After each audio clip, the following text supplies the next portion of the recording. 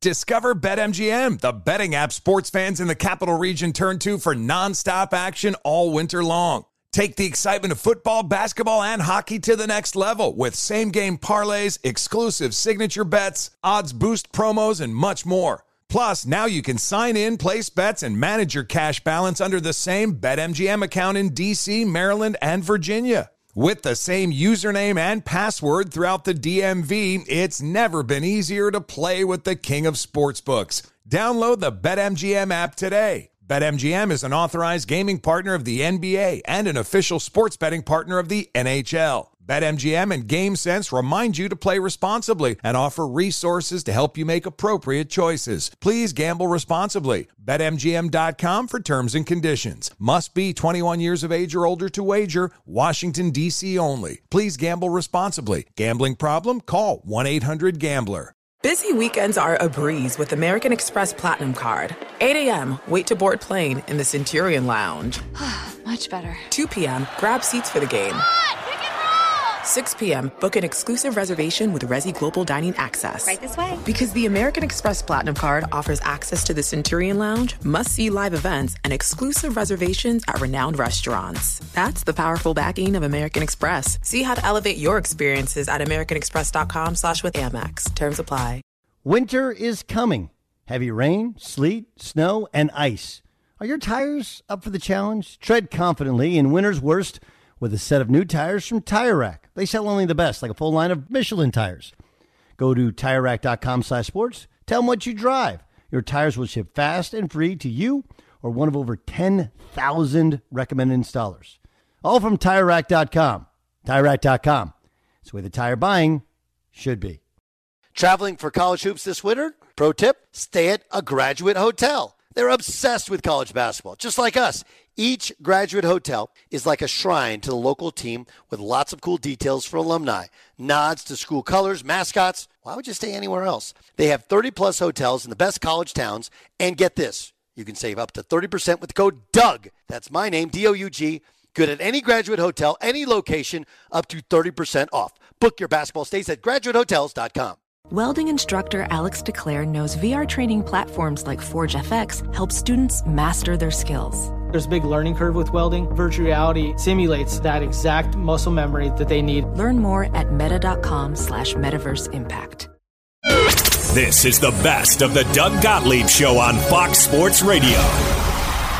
Boom! What up, America? Doug Gottlieb Show, Fox Sports Radio. Coming from the beautiful, sunny, crisp, cool city of Los Angeles, California.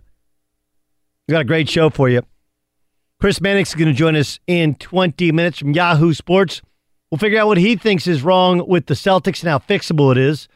We'll also get his sense of, after All-Star Weekend, if the recruiting weekend worked for LeBron James to the LA Lakers. More on that to come. Bill Self's going to join us in an hour and 20 minutes. I'll ask him about this wild season that Kansas had. Jim Jackson's going to join us. So we got a bunch. Got a bunch of things to get to. But I want to start with a story which broke last night and has the entire sports world talking. It's a hashtag #MeToo type of story. And it's supposed to be salacious in its details. It's supposed to make you think that the NBA has the exact same problems that Hollywood has. And it does, only it doesn't. In it is details of alleged domestic abuse and sexual harassment by a couple of members of the Dallas Mavericks front office, one by a beat writer employed by the team, which in and of itself is suspicious, right? The whole idea of a beat writer is you're supposed to work for a newspaper, but now teams have their own websites and have their own beat writers for those websites. So even though you're, as a beat writer, supposed to be working for the reader, in reality, you're working for the team. So you're not actually a beat writer. Calling a writer for Mavericks.com a beat writer is offensive to any legitimate beat writer. Because you don't work for the fan, you work for the team. You're nothing but Baghdad Bob, a propaganda specialist. Regardless of which, the former CEO of the Mavericks is accused of multiple occurrence of sexual harassment by current and former employees. Now, look, it is never okay to make women or even men feel uncomfortable in the workplace. It's just not. It's not okay to be a domestic abuser and not have it not have some sort of ramifications at work. And if you read this article, there are in fact details which are alarming in that Mark Cuban and the Mavericks signed off on this former beat writer, I don't even want to call him a beat writer for Mavericks.com, coming back to work for the Mavericks after having allegedly abused a coworker who he had a live-in relationship with. Right? They had one of those toxic relationships. He abused her. She went to the cops. He ended up pleading down, went and got therapy. It got dismissed. Several years later, had another relationship, and there was another incident. And only now has Mark Cuban realized that there was a mistake in only taking his word for it and having him go to therapy. But that's not, to me, we're burying the lead here. Again, let's start with the most important thing. It ain't okay, dudes. Okay? It's not okay to treat women like anything other than your equal. It's not okay to sexually harass women. It's not okay to tell them that their job's at stake if they say something about your treatment towards them. These things are not okay. But if you want to, the problem with the piece is it says that there is a locker room culture, but in the meat of the piece, it actually says that the locker room was a refuge for people in the organization. Thankfully, there are not coaches, there are not players, there are not scouts, there are not basketball people named. And so while it is headline grabbing, it is interesting, and frankly, for Mark Cuban, a guy who I've always felt like is, if anything, too honest. Yesterday, we ripped Mark Cuban for exposing that he's part of Tank Club. And the first rule of Tank Club is don't talk about Tank Club. He talks about all kinds of things you shouldn't talk about when you're an owner. This was something that he talked nothing about. All these things are bad, but there is no culture of locker room behavior if the locker room is your refuge.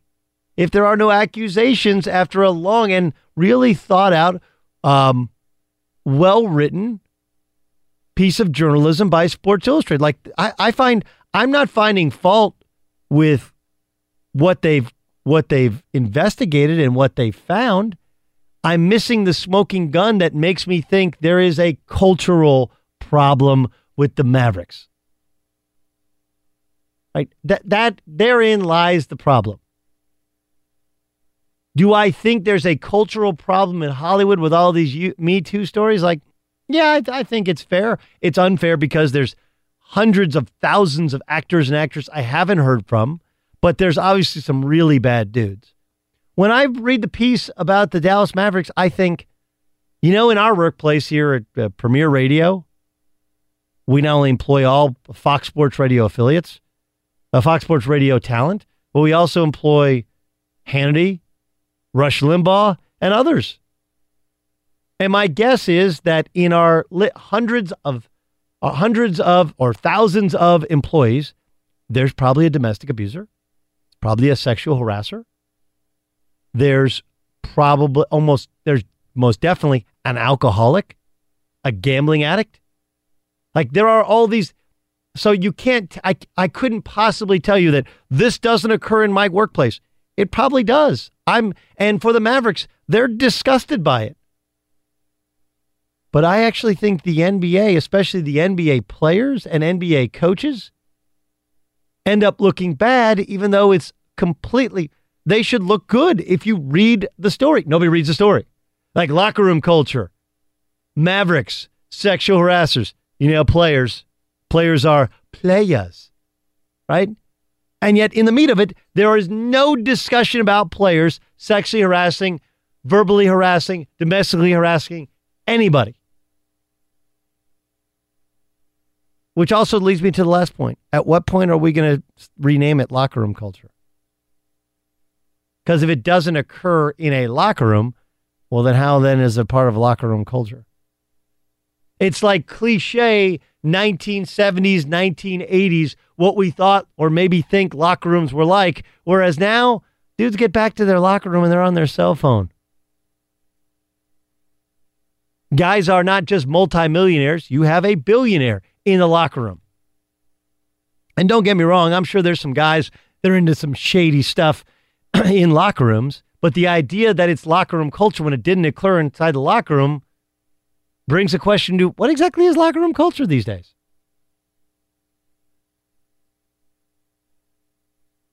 So, I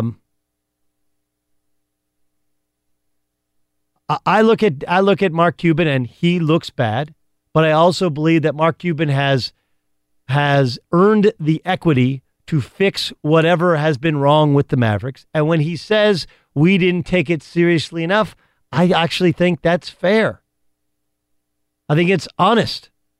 I think you do take people's word for it. You want to believe in the best in people. So did he know? I guess. Did he investigate enough? Probably not. And we saw it with the NFL, right? Like Roger Goodell didn't do nothing when, or it wasn't that he didn't do anything when Janae Rice got knocked out. He suspended Ray Rice for 2 games. And while now that looks like 2 games, what a joke. At the time, that was the longest suspension anybody ever gotten. There was no precedent for any suspension longer than 2 games. So society is continuing to evolve on our sordid past. How we look at men and women working together and dating while in the workplace. But don't excuse the behavior, but also don't lump the Dallas Mavericks players, coaches, personnel really in with them. This is a couple of bad guys who did some bad things and are rightfully being called out for it. But I struggle to find the cultural connection. When you're casting a shadow over the entire organization, I feel like that's unfair. Because what we've learned is in any workplace, there seems to be a portion of people, a portion of men who don't know how to treat women. There seems to be a portion of men who are in charge who want to use that power for their betterment outside of the workplace. And those guys, slowly but surely, will get rid of. But I struggle to find the cultural thing.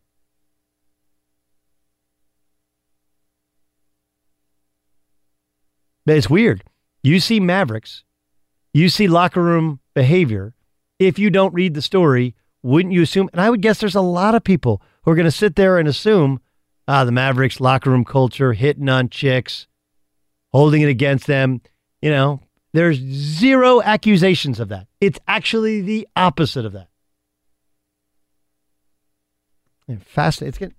I don't know, we're in a fascinating place to which I like that, women have the ability to call out guys that are creeps.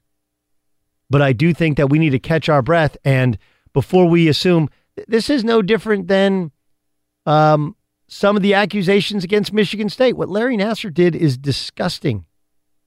It's disgusting. It's an abuse of power, an abuse of young girls, mature girls. I mean, it's just the whole thing is disgraceful, disgusting. And, while we don't execute people for what he is convicted of, I don't think any of us would ever say I'm really against his execution. You just wouldn't. It's evil. And to get evil off the earth, I'm okay with. And there have been there've been enough accusations against Michigan State football players, some Michigan State basketball players, to look at their behavior and think it's disgraceful. But I struggle with that to find the cultural issue with Michigan State basketball and football. I just did. If you want to say it's a cultural issue with men, especially young men in college campuses, okay. And by exposing it and by holding young men accountable, we'll begin the process of relearning. Because, I thought I always learned. I just thought you knew that, right? But apparently that's not the case. And the good in social media is we can expose people. The other point to be cautious about, and one of the guys is accused, is like, look, part of what you've read, I don't, is it's like the her said, he said, she said. I don't know. I didn't want to get into it because I don't care. I don't. Mark Cuban should have cared, does care now. There'll be some sort of league penalty, but I read the entire story last night. And I said, no players, no coaches, no scouts. While there's a problem, let's not act like this is a cultural locker room problem when there's nothing within the locker room and the opposite is actually said within the story. Be sure to catch live editions of the Doug Gottlieb Show weekdays at 3 p.m. Eastern, noon Pacific, on Fox Sports Radio and the iHeartRadio app. Saw this story from Peter King. Andrew Luck is confident, as are the Colts, that he won't need more surgery on his shoulder. That sounds good, right? Good. Luck told Peter King, that is not an option for me right now, surgery. That ship has sailed. Luck is in California. Talk with him via FaceTime. He's working with Tom House, which all these quarterbacks, by the way, are out here. Goff is out here. Obviously, he lives out here. But Goff and Mitch Trubisky, I know, are working with Tom House. And they're all the quarterback group, all the drafted guys that are going to get drafted. I don't know if you saw was it Johnny Manziel trying to make a comeback? Did you see that video, music? See the video of him throwing a fly pat, what looked like a deep post? I did not see the Manziel video. Yeah, there's a Manziel video. If you watch, that's at UCLA's practice facility. So they're all out here. Anyway, Tom House seems confident that Luck will be able to throw without restriction this spring. Wait a second, what? He said this, Andrew Luck said, I'm in the middle of throwing I'm in the middle of a little bit of throwing. Wait, a little bit of throwing? Now, I understand that Josh McDaniels looks bad for pulling out of the Colts job. I get it.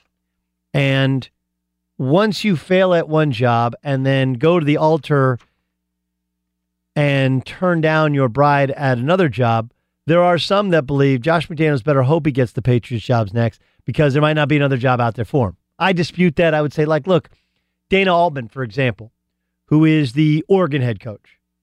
Once upon a time, he was at Creighton. He left for Arkansas, was there like a week, didn't like it, came back to Creighton. And people are like, well, they'll never get him out of Creighton. Nobody's going to call. Oregon called, took him to the Final Four last year. Greg Marshall's the coach of Wichita State. Once upon a time, accepted the job at College of Charleston, where he had been an assistant under John Kress, I think was his name. And he was at Winthrop, driving back to get all his stuff from Rock Hill, South Carolina, changed his mind. Nobody's ever going to hire him. Wichita State did. They've been to a Final Four. So we've seen others change their mind. Obviously, we saw Bill Belichick change his mind. Surgery right now doesn't appear to be an option. Doing a little bit of throwing. Anybody else kind of concerned here? Like, how long has it been since he did a lot bit of throwing? Like, we all just assume, like, well, Andrew Luck will be fine. And from my perspective, if he's fine, this is a gold mine of a job. Because their personnel hasn't been good. He's been able to cover up so many of their failings as a team throughout the previous regime. Obviously, he hasn't played for this regime at all. He had surgery in January. Oh, listen, he had surgery. Oh, wait, he had surgery in January of 2017, and he's just now throwing a football.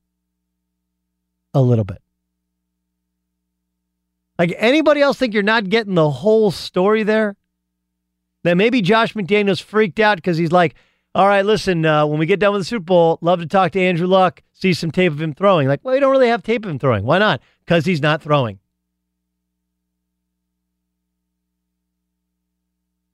Then Belichick and Kraft come in. They're like, hey, I know you're excited to leave. You seen that Andrew Luck tape of him throwing? Like, no, he doesn't throw. He doesn't throw. Huh. That's interesting. And you're taking the job because of Andrew Luck. And you don't know if he can throw a football. And as we stated yesterday, the most important thing you can do as quarterback is not run fast. It's throw a football. Fox Sports Radio has the best sports talk lineup in the nation. Catch all of our shows at foxsportsradio.com and within the iHeartRadio app. He's a Hall of Famer, man. That just feels different to say, right? When a guy you've known for 20 years is a Hall of Famer. He's Bill Self. He joins us on the Doug Gottlieb Show. Bill, thanks so much for taking time. I know you got a super, super busy day getting ready to watch Texas Tech play tonight. You guys play them this weekend. Huge game to decide the Big 12. Let me go back to the start of the season.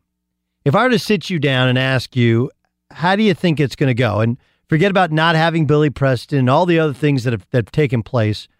What would your perception be, or maybe perspective be, on how this season would play out?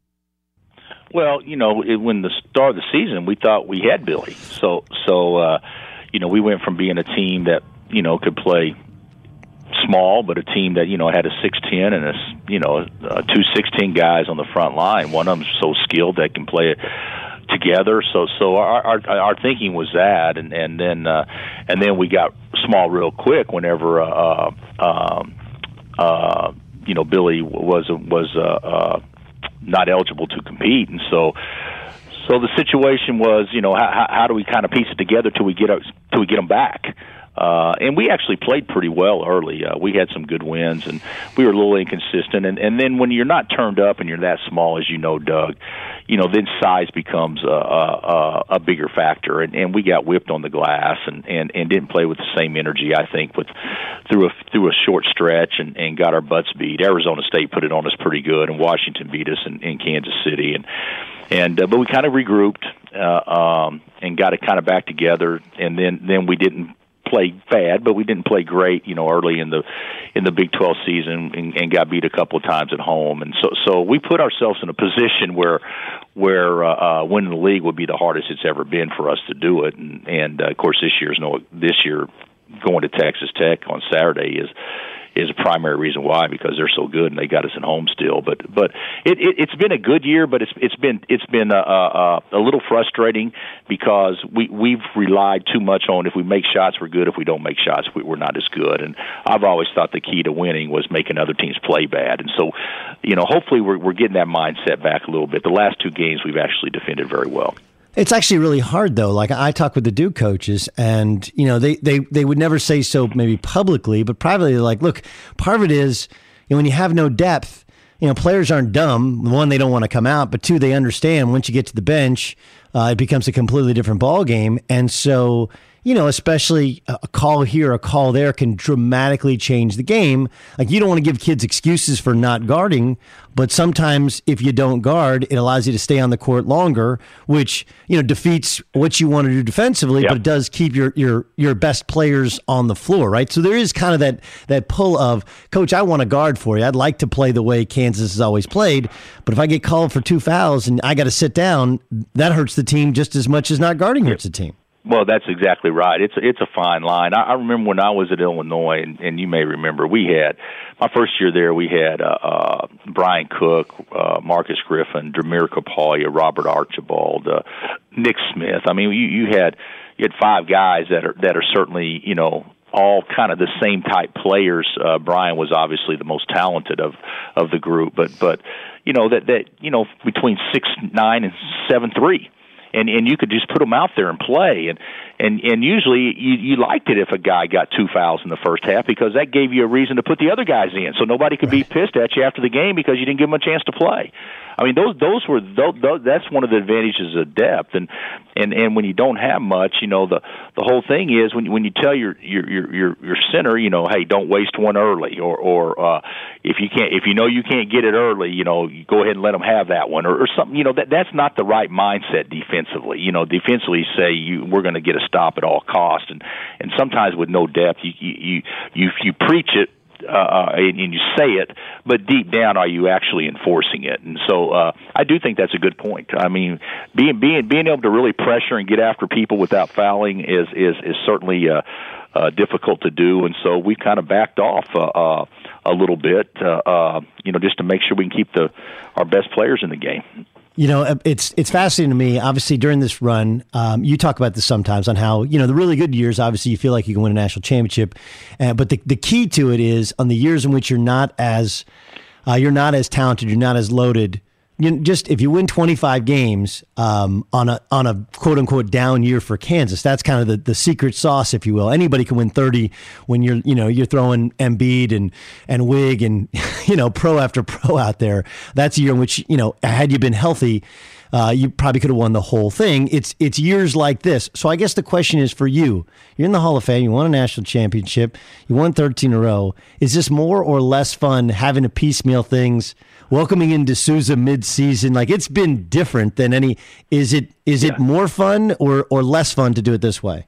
Well, I'd say winning is the most fun. So regardless of how you get there, winning is the most fun. But I would say that this is both. This has been the least fun in some ways, only because I felt like that we haven't given ourselves the best chance when we haven't been good. From an energy standpoint and a competitiveness standpoint. I also believe that it could be the most fun we've had, because when we do that, I mean, it's fun to kind of tinker and mess around and do that when you got four skilled guys around a really good big. I mean, that's also fun. So I'd say it's been both. This has been an interesting year in college basketball for a plethora of reasons, and everybody knows that. But certainly on the court, there's just not dominance like we've seen in years past. Now there's some terrific teams. I mean, you got Michigan State, Villanova, Xavier, Virginia. I mean, there are some terrific teams, but there's more good teams that have a chance to become terrific than there are actually terrific teams, and I certainly think that's what's going to make this tournament so crazy. Devontae's been kind of amazing, right? I mean, here's a kid who, we go back to the story, he was going to App State, he gets out of it, he comes to you, and I mean, whatever your level of expectations, he's exceeded kind of every one of them, and I don't know if people realize he's averaging 7 rebounds a game as a point guard is crazy. And then what he was able to do defensively the other night to Trae Young was remarkable.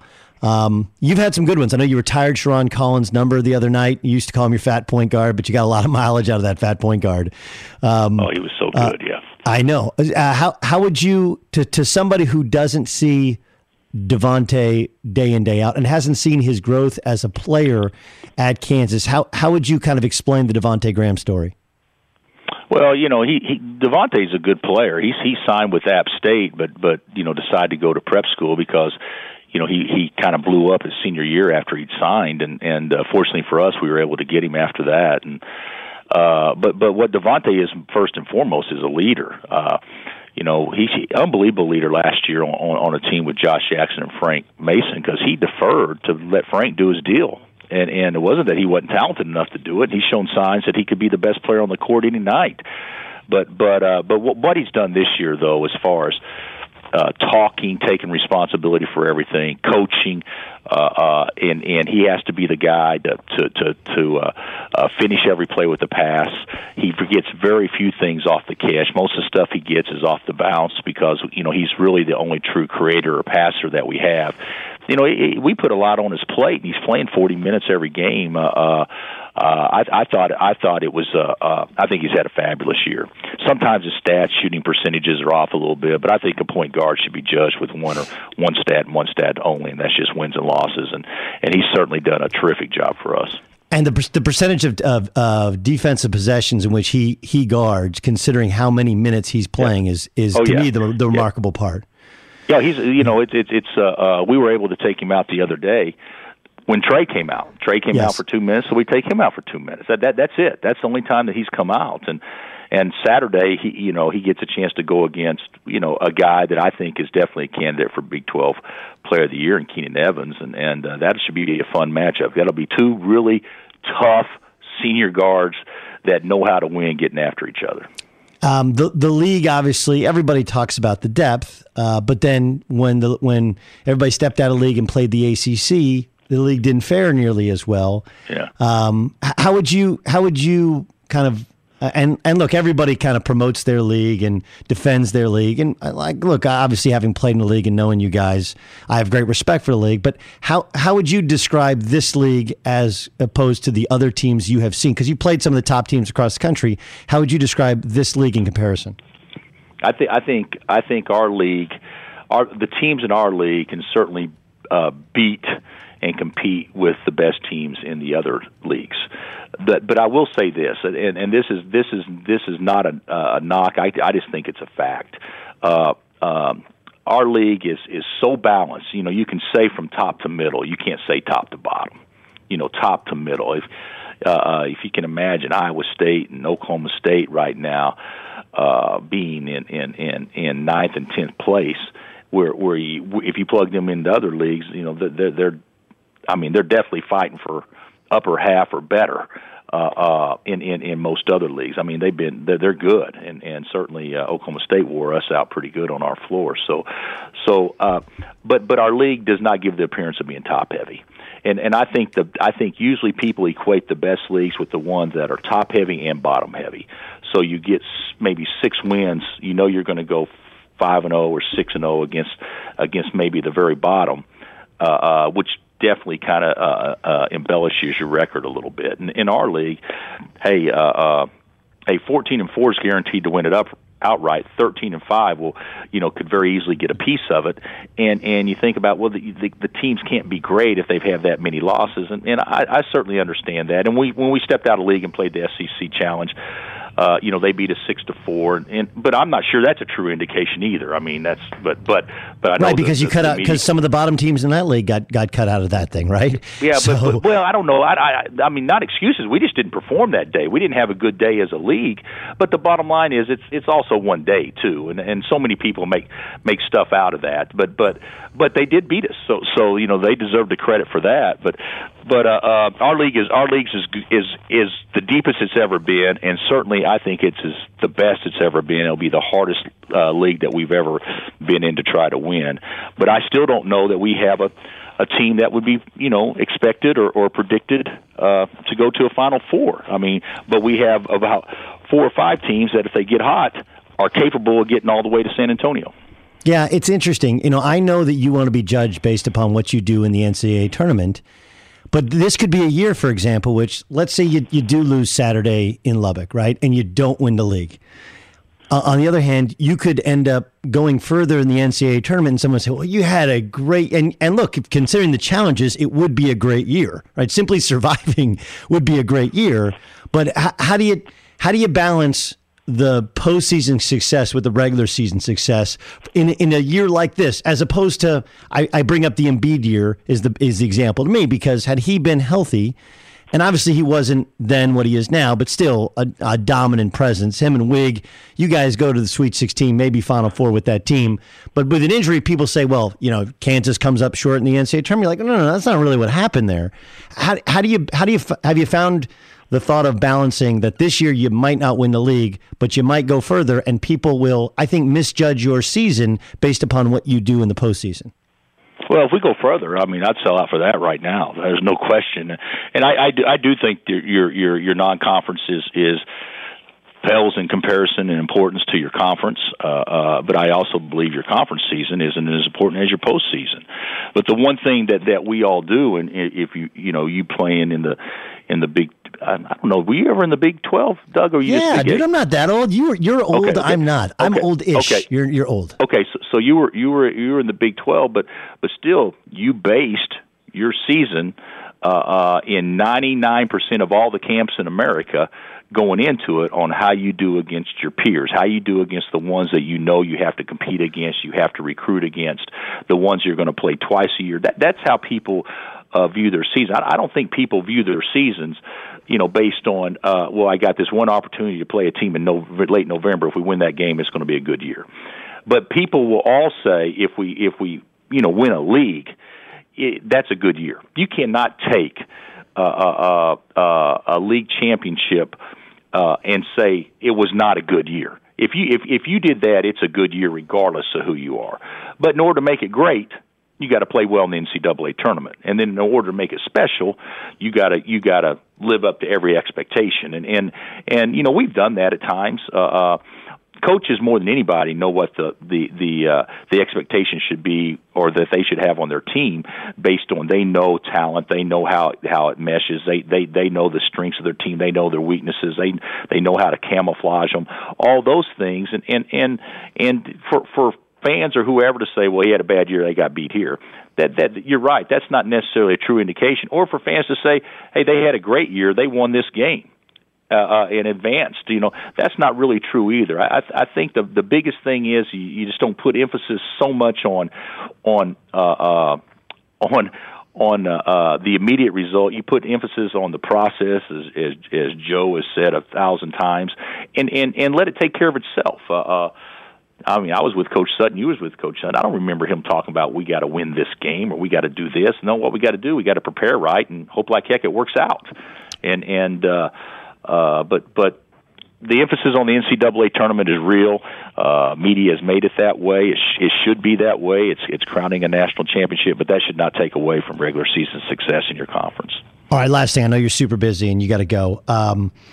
But I'm always fascinated by changes in a sport, and I feel like we're in the process of a dramatic change, or maybe some of the change have been subtle. I mean, the perfect example is, you go back to when you were at Tulsa and small ball, like, hey, you're playing Eric Coley at the 4, and you guys go to the Elite 8, you're one of the top 2 or 3 teams in the country. Like, you've always played 3 guards, and then people came around to it. This year, obviously, you're playing 4, you know, out of necessity as much as anything else. Additionally, there's been kind of a change in recruiting. Like, look how many transfers you have. The Lawson boys sitting out. You had Sam Cunliffe, of course, sitting out last year. It feels like there's a change, kind of almost an evolution in terms of even the top level programs are having to take transfers because kids, if they don't play immediately, they want to leave. Or if they're any good, they go to the NBA. And so you're left with the older teams win, the deeper teams have a tendency to win their leagues, and small ball is the norm, not the exception. What are your thoughts on where college basketball is going, both recruiting and personnel-wise? Well, I think small ball is a norm, but if you look at last year's two finalists, maybe the 2 biggest teams in America play for the championship. So that's a great point. I with Gonzaga and Carolina. So right. I do think that small ball and playing 4 round 1, if you got a 4-man that can rebound, defend the post, and stretch it shooting a 3, you know, in theory, God, that's the perfect scenario. But there are things that are changing. The transfers, there's more of them, and you said some of the reasons, immediate success or just going to a place and you don't pick a school anymore based on this is where I want to get my degree. You pick a school many times. Hey, this is where I want to go to school because I can play immediately, and I'm not sure that's healthy. We have taken some transfers, but the biggest reason why we've taken transfers is not because we've set out to do it, is because we didn't get the primary guys we wanted. And if you don't get the primary guys we wanted, and you think that the ones you can get aren't difference makers, why wouldn't you consider setting a guy out that could be a difference maker immediately when he becomes eligible? So I think there's some different philosophies going on, but still the best formula I think is to recruit freshmen, have them be in your program as long as they can be until they are ready to leave, and then immediately when they're ready to leave, obviously if it's 1 year or 3 years, they need to do so. Yeah, I mean, look what Svi's been able to do, staying as a 17-year-old freshman and now matriculating. Look what Devontae's been able to do, and they've had marvelous careers. We'll see if it ends in another Big 12 title. I've taken up way too much of your time. Look forward to catching up at your fantasy camp, hopefully beforehand as well. We're going to win the championship this year. I just want you to know I'm loading the team up this year. I've already set in place a plan to make steals in the draft. We'll talk soon, okay? Okay, bud. See you, Doug. That's Hall of Famer Bill Self joining us. Be sure to catch live editions of the Doug Gottlieb Show weekdays at 3 p.m. Eastern, noon Pacific, on Fox Sports Radio and the iHeartRadio app. He's a Hall of Famer, man.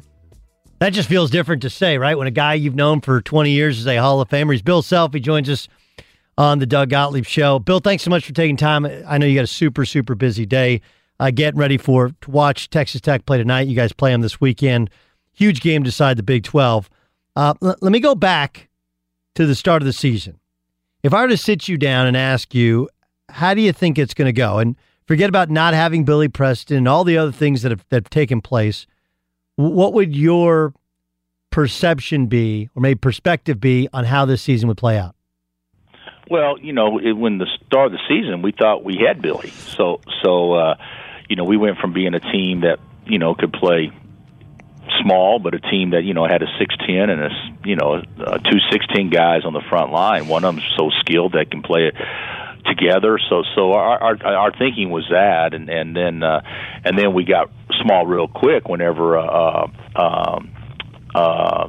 Billy was not eligible to compete, and so the situation was, how do we kind of piece it together till we get them back?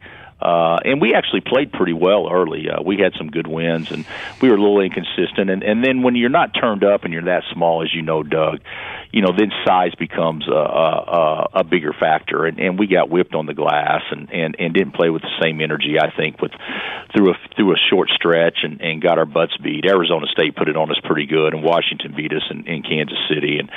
But we kind of regrouped and got it kind of back together. And then we didn't play bad, but we didn't play great, early in the Big 12 season and got beat a couple of times at home. And so we put ourselves in a position where winning the league would be the hardest it's ever been for us to do it. And of course, this year going to Texas Tech on Saturday is a primary reason why, because they're so good and they got us at home still. But it's been a good year, but it's been a little frustrating because we've relied too much on, if we make shots, we're good. If we don't make shots, we're not as good. And I've always thought the key to winning was making other teams play bad. And so, hopefully we're getting that mindset back a little bit. The last two games we've actually defended very well. It's actually really hard, though. Like, I talk with the Duke coaches, and they would never say so maybe publicly, but privately they're like, look, part of it is when you have no depth, players aren't dumb. One, they don't want to come out, but two, they understand once you get to the bench, it becomes a completely different ball game. And so, especially a call here, a call there can dramatically change the game. Like, you don't want to give kids excuses for not guarding, but sometimes if you don't guard, it allows you to stay on the court longer, which, defeats what you want to do defensively, Yep. but it does keep your best players on the floor, right? So there is kind of that pull of, Coach, I want to guard for you. I'd like to play the way Kansas has always played, but if I get called for 2 fouls and I got to sit down, that hurts the team just as much as not guarding hurts the team. Well, that's exactly right. It's a fine line. I remember when I was at Illinois, and you may remember, we had my first year there. We had Brian Cook, Marcus Griffin, Dramir Kapalia, Robert Archibald, Nick Smith. I mean, you had 5 guys that are certainly all kind of the same type players. Brian was obviously the most talented of the group, but between 6'9" and 7'3". And you could just put them out there and play. And usually you liked it if a guy got 2 fouls in the first half, because that gave you a reason to put the other guys in, so nobody could be pissed at you after the game because you didn't give them a chance to play.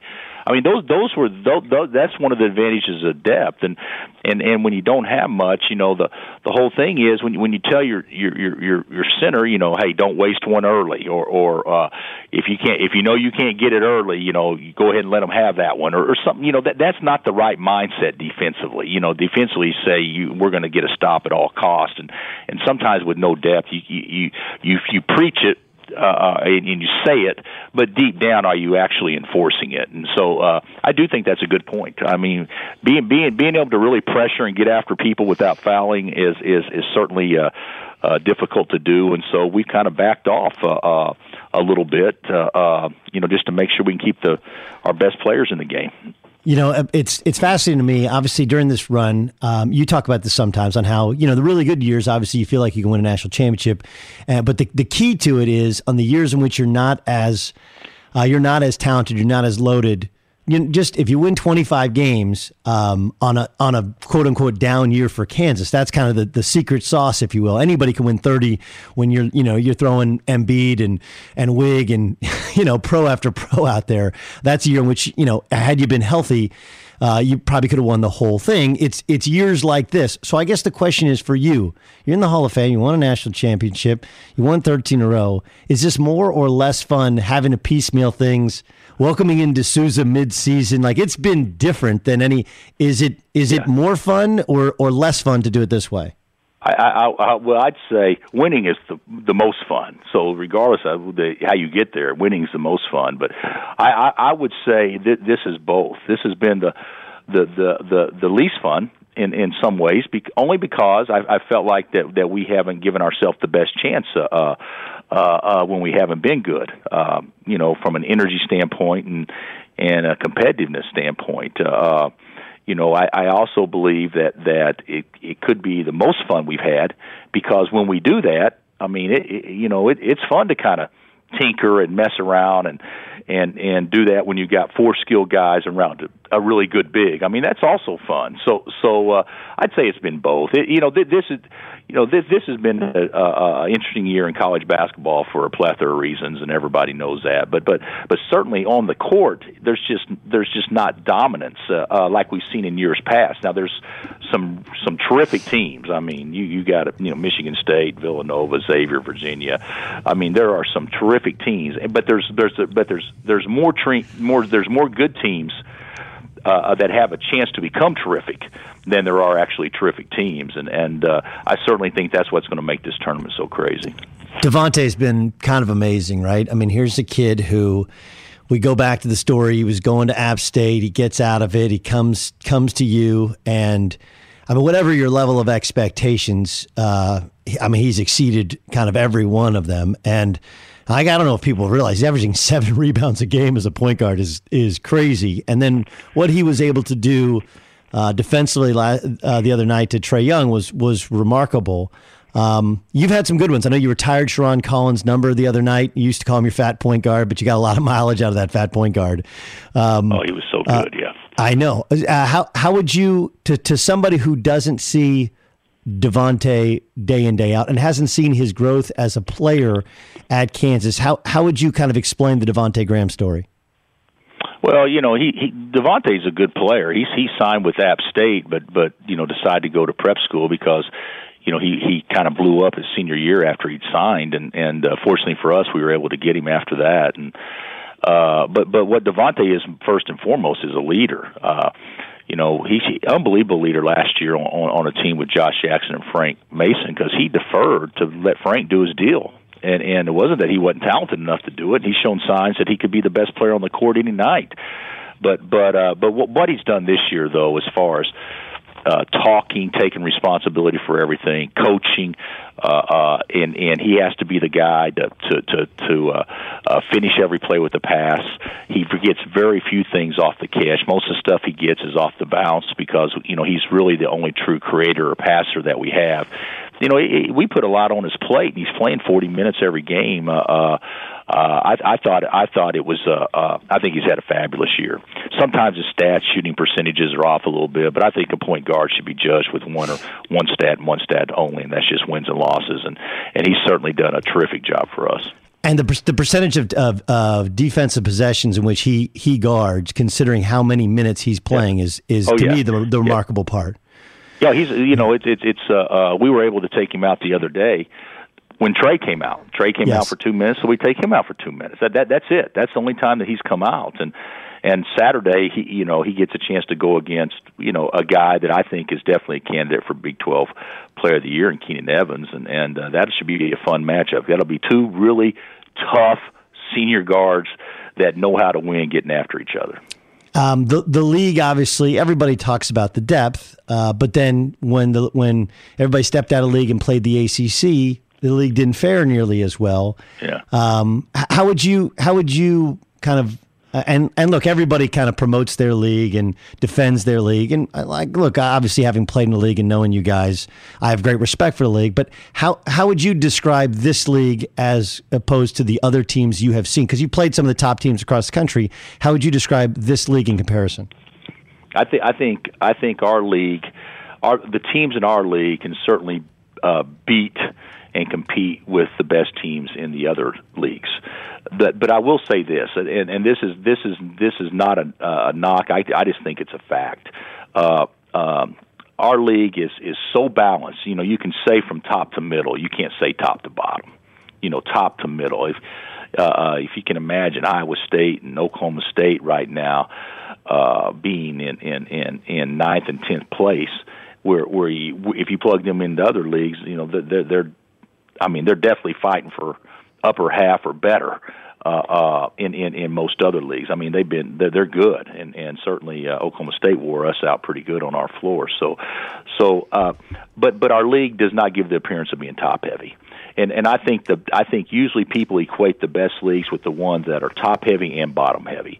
So you get maybe 6 wins. You're going to go 5-0 or 6-0 against maybe the very bottom, which definitely kind of embellishes your record a little bit. And in our league, 14-4 is guaranteed to win it outright. 13-5 could very easily get a piece of it.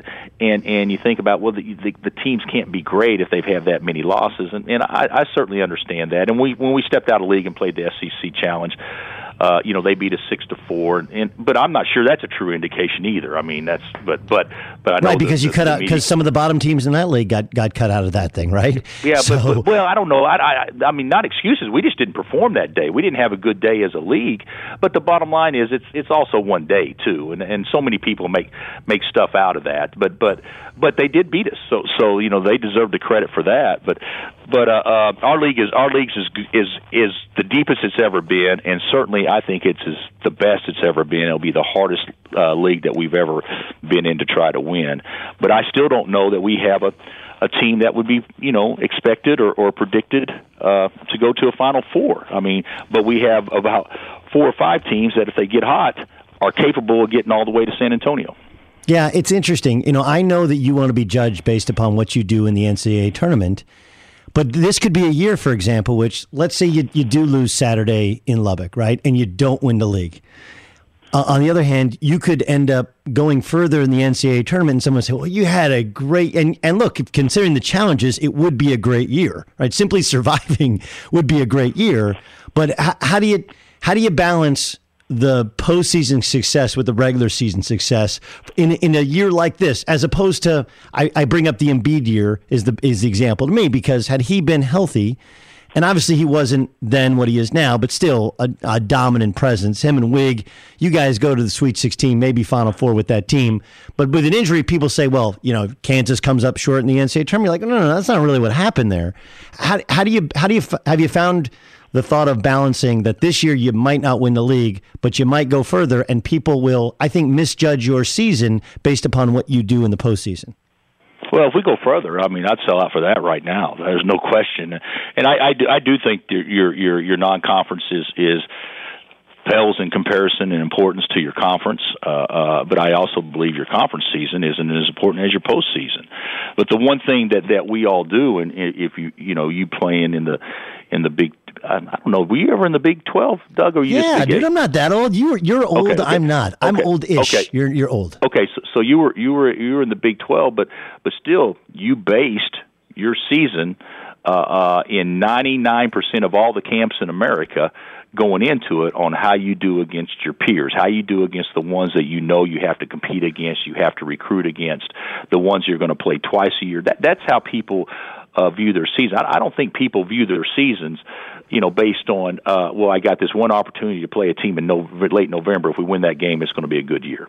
But people will all say if we win a league, that's a good year. You cannot take a league championship and say it was not a good year. If you did that, it's a good year regardless of who you are. But in order to make it great, you got to play well in the NCAA tournament. And then in order to make it special, you got to live up to every expectation. And you know, we've done that at times. Coaches more than anybody know what the expectation should be, or that they should have on their team, based on, they know talent, they know how it meshes, they know the strengths of their team, they know their weaknesses, they know how to camouflage them, all those things. And for fans or whoever to say, well, he had a bad year, they got beat here, that you're right, that's not necessarily a true indication. Or for fans to say, hey, they had a great year, they won this game in advanced, you know, that's not really true either. I think the biggest thing is you just don't put emphasis so much on the immediate result. You put emphasis on the process, as Joe has said 1,000 times, and let it take care of itself. I mean, I was with Coach Sutton. You was with Coach Sutton. I don't remember him talking about we got to win this game or we got to do this. No, what we got to do, we got to prepare right and hope like heck it works out. But the emphasis on the NCAA tournament is real. Media has made it that way. It should be that way. It's crowning a national championship, but that should not take away from regular season success in your conference. All right, last thing. I know you're super busy and you got to go. But I'm always fascinated by changes in a sport, and I feel like we're in the process of a dramatic change, or maybe some of the change have been subtle. I mean, the perfect example is you go back to when you were at Tulsa and small ball, like, hey, you're playing Eric Coley at the 4, and you guys go to the Elite 8, you're one of the top 2 or 3 teams in the country. Like, you've always played 3 guards, and then kind of people kind of came around to it. This year, obviously, you're playing 4, you know, out of necessity as much as anything else. Additionally, there's been kind of a change in recruiting. Like, look how many transfers you have. The Lawson boys sitting out. You had Sam Cunliffe, of course, sitting out last year. It feels like there's a change, kind of almost an evolution in terms of even the top level programs are having to take transfers because kids, if they don't play immediately, they want to leave. Or if they're any good, they go to the NBA.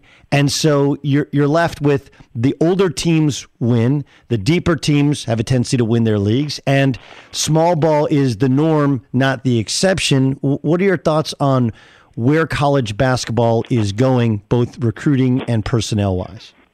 Well, I think small ball is a norm, but if you look at last year's two finalists, maybe the 2 biggest teams in America play for the championship. So great point. I with Gonzaga and Carolina. So right. I do think that small ball and playing 4 round 1, if you got a 4-man that can rebound, defend the post, and stretch it shooting a 3, you know, in theory, God, that's the perfect scenario. But there are things that are changing. The transfers, there's more of them, and you said some of the reasons, immediate success or just going to a place and you don't pick a school anymore based on this is where I want to get my degree. You pick a school many times. Hey, this is where I want to go to school because I can play immediately. And I'm not sure that's healthy. We have taken some transfers, but the biggest reason why we've taken transfers is not because we've set out to do it, is because we didn't get the primary guys we wanted. And if you don't get the primary guys we wanted, and you think that the ones you can get aren't difference makers, why wouldn't you consider setting a guy out that could be a difference maker immediately when he becomes eligible? So I think there's some different philosophies going on, but still the best formula I think is to recruit freshmen, have them be in your program as long as they can be until they are ready to leave, and then immediately when they're ready to leave, obviously if it's 1 year or 3 years, they need to do so. Yeah, I mean, look what Svi's been able to do, staying as a 17-year-old freshman and now matriculating. Look what Devontae's been able to do, and they've had marvelous careers. We'll see if it ends in another Big 12 title. I've taken up way too much of your time. Look forward to catching up at your fantasy camp, hopefully beforehand as well. We're going to win the championship this year. I just want you to know I'm loading the team up this year. I've already set in place a plan to make steals in the draft. We'll talk soon, okay? Okay, bud. See you, Doug. That's Hall of Famer Bill Self joining us. Infinity presents a new chapter in luxury, the premiere of the all-new 2025 Infinity QX80, live March 20th from the Edge at Hudson Yards in New York City, featuring a performance by John Batiste. The all-new 2025 Infiniti QX80 is an SUV designed to help every passenger feel just right. Be the first to see it March 20th at 7 p.m. Eastern, only on iHeartRadio's YouTube channel. Save the date at new-QX80.com. Don't miss it. 2025 QX80 coming this summer. Traveling for one of the big conference tourneys in Nashville or Minneapolis this March? Do yourself a favor. Stay at Graduate Hotels, Bridgestone Arena, Target Center.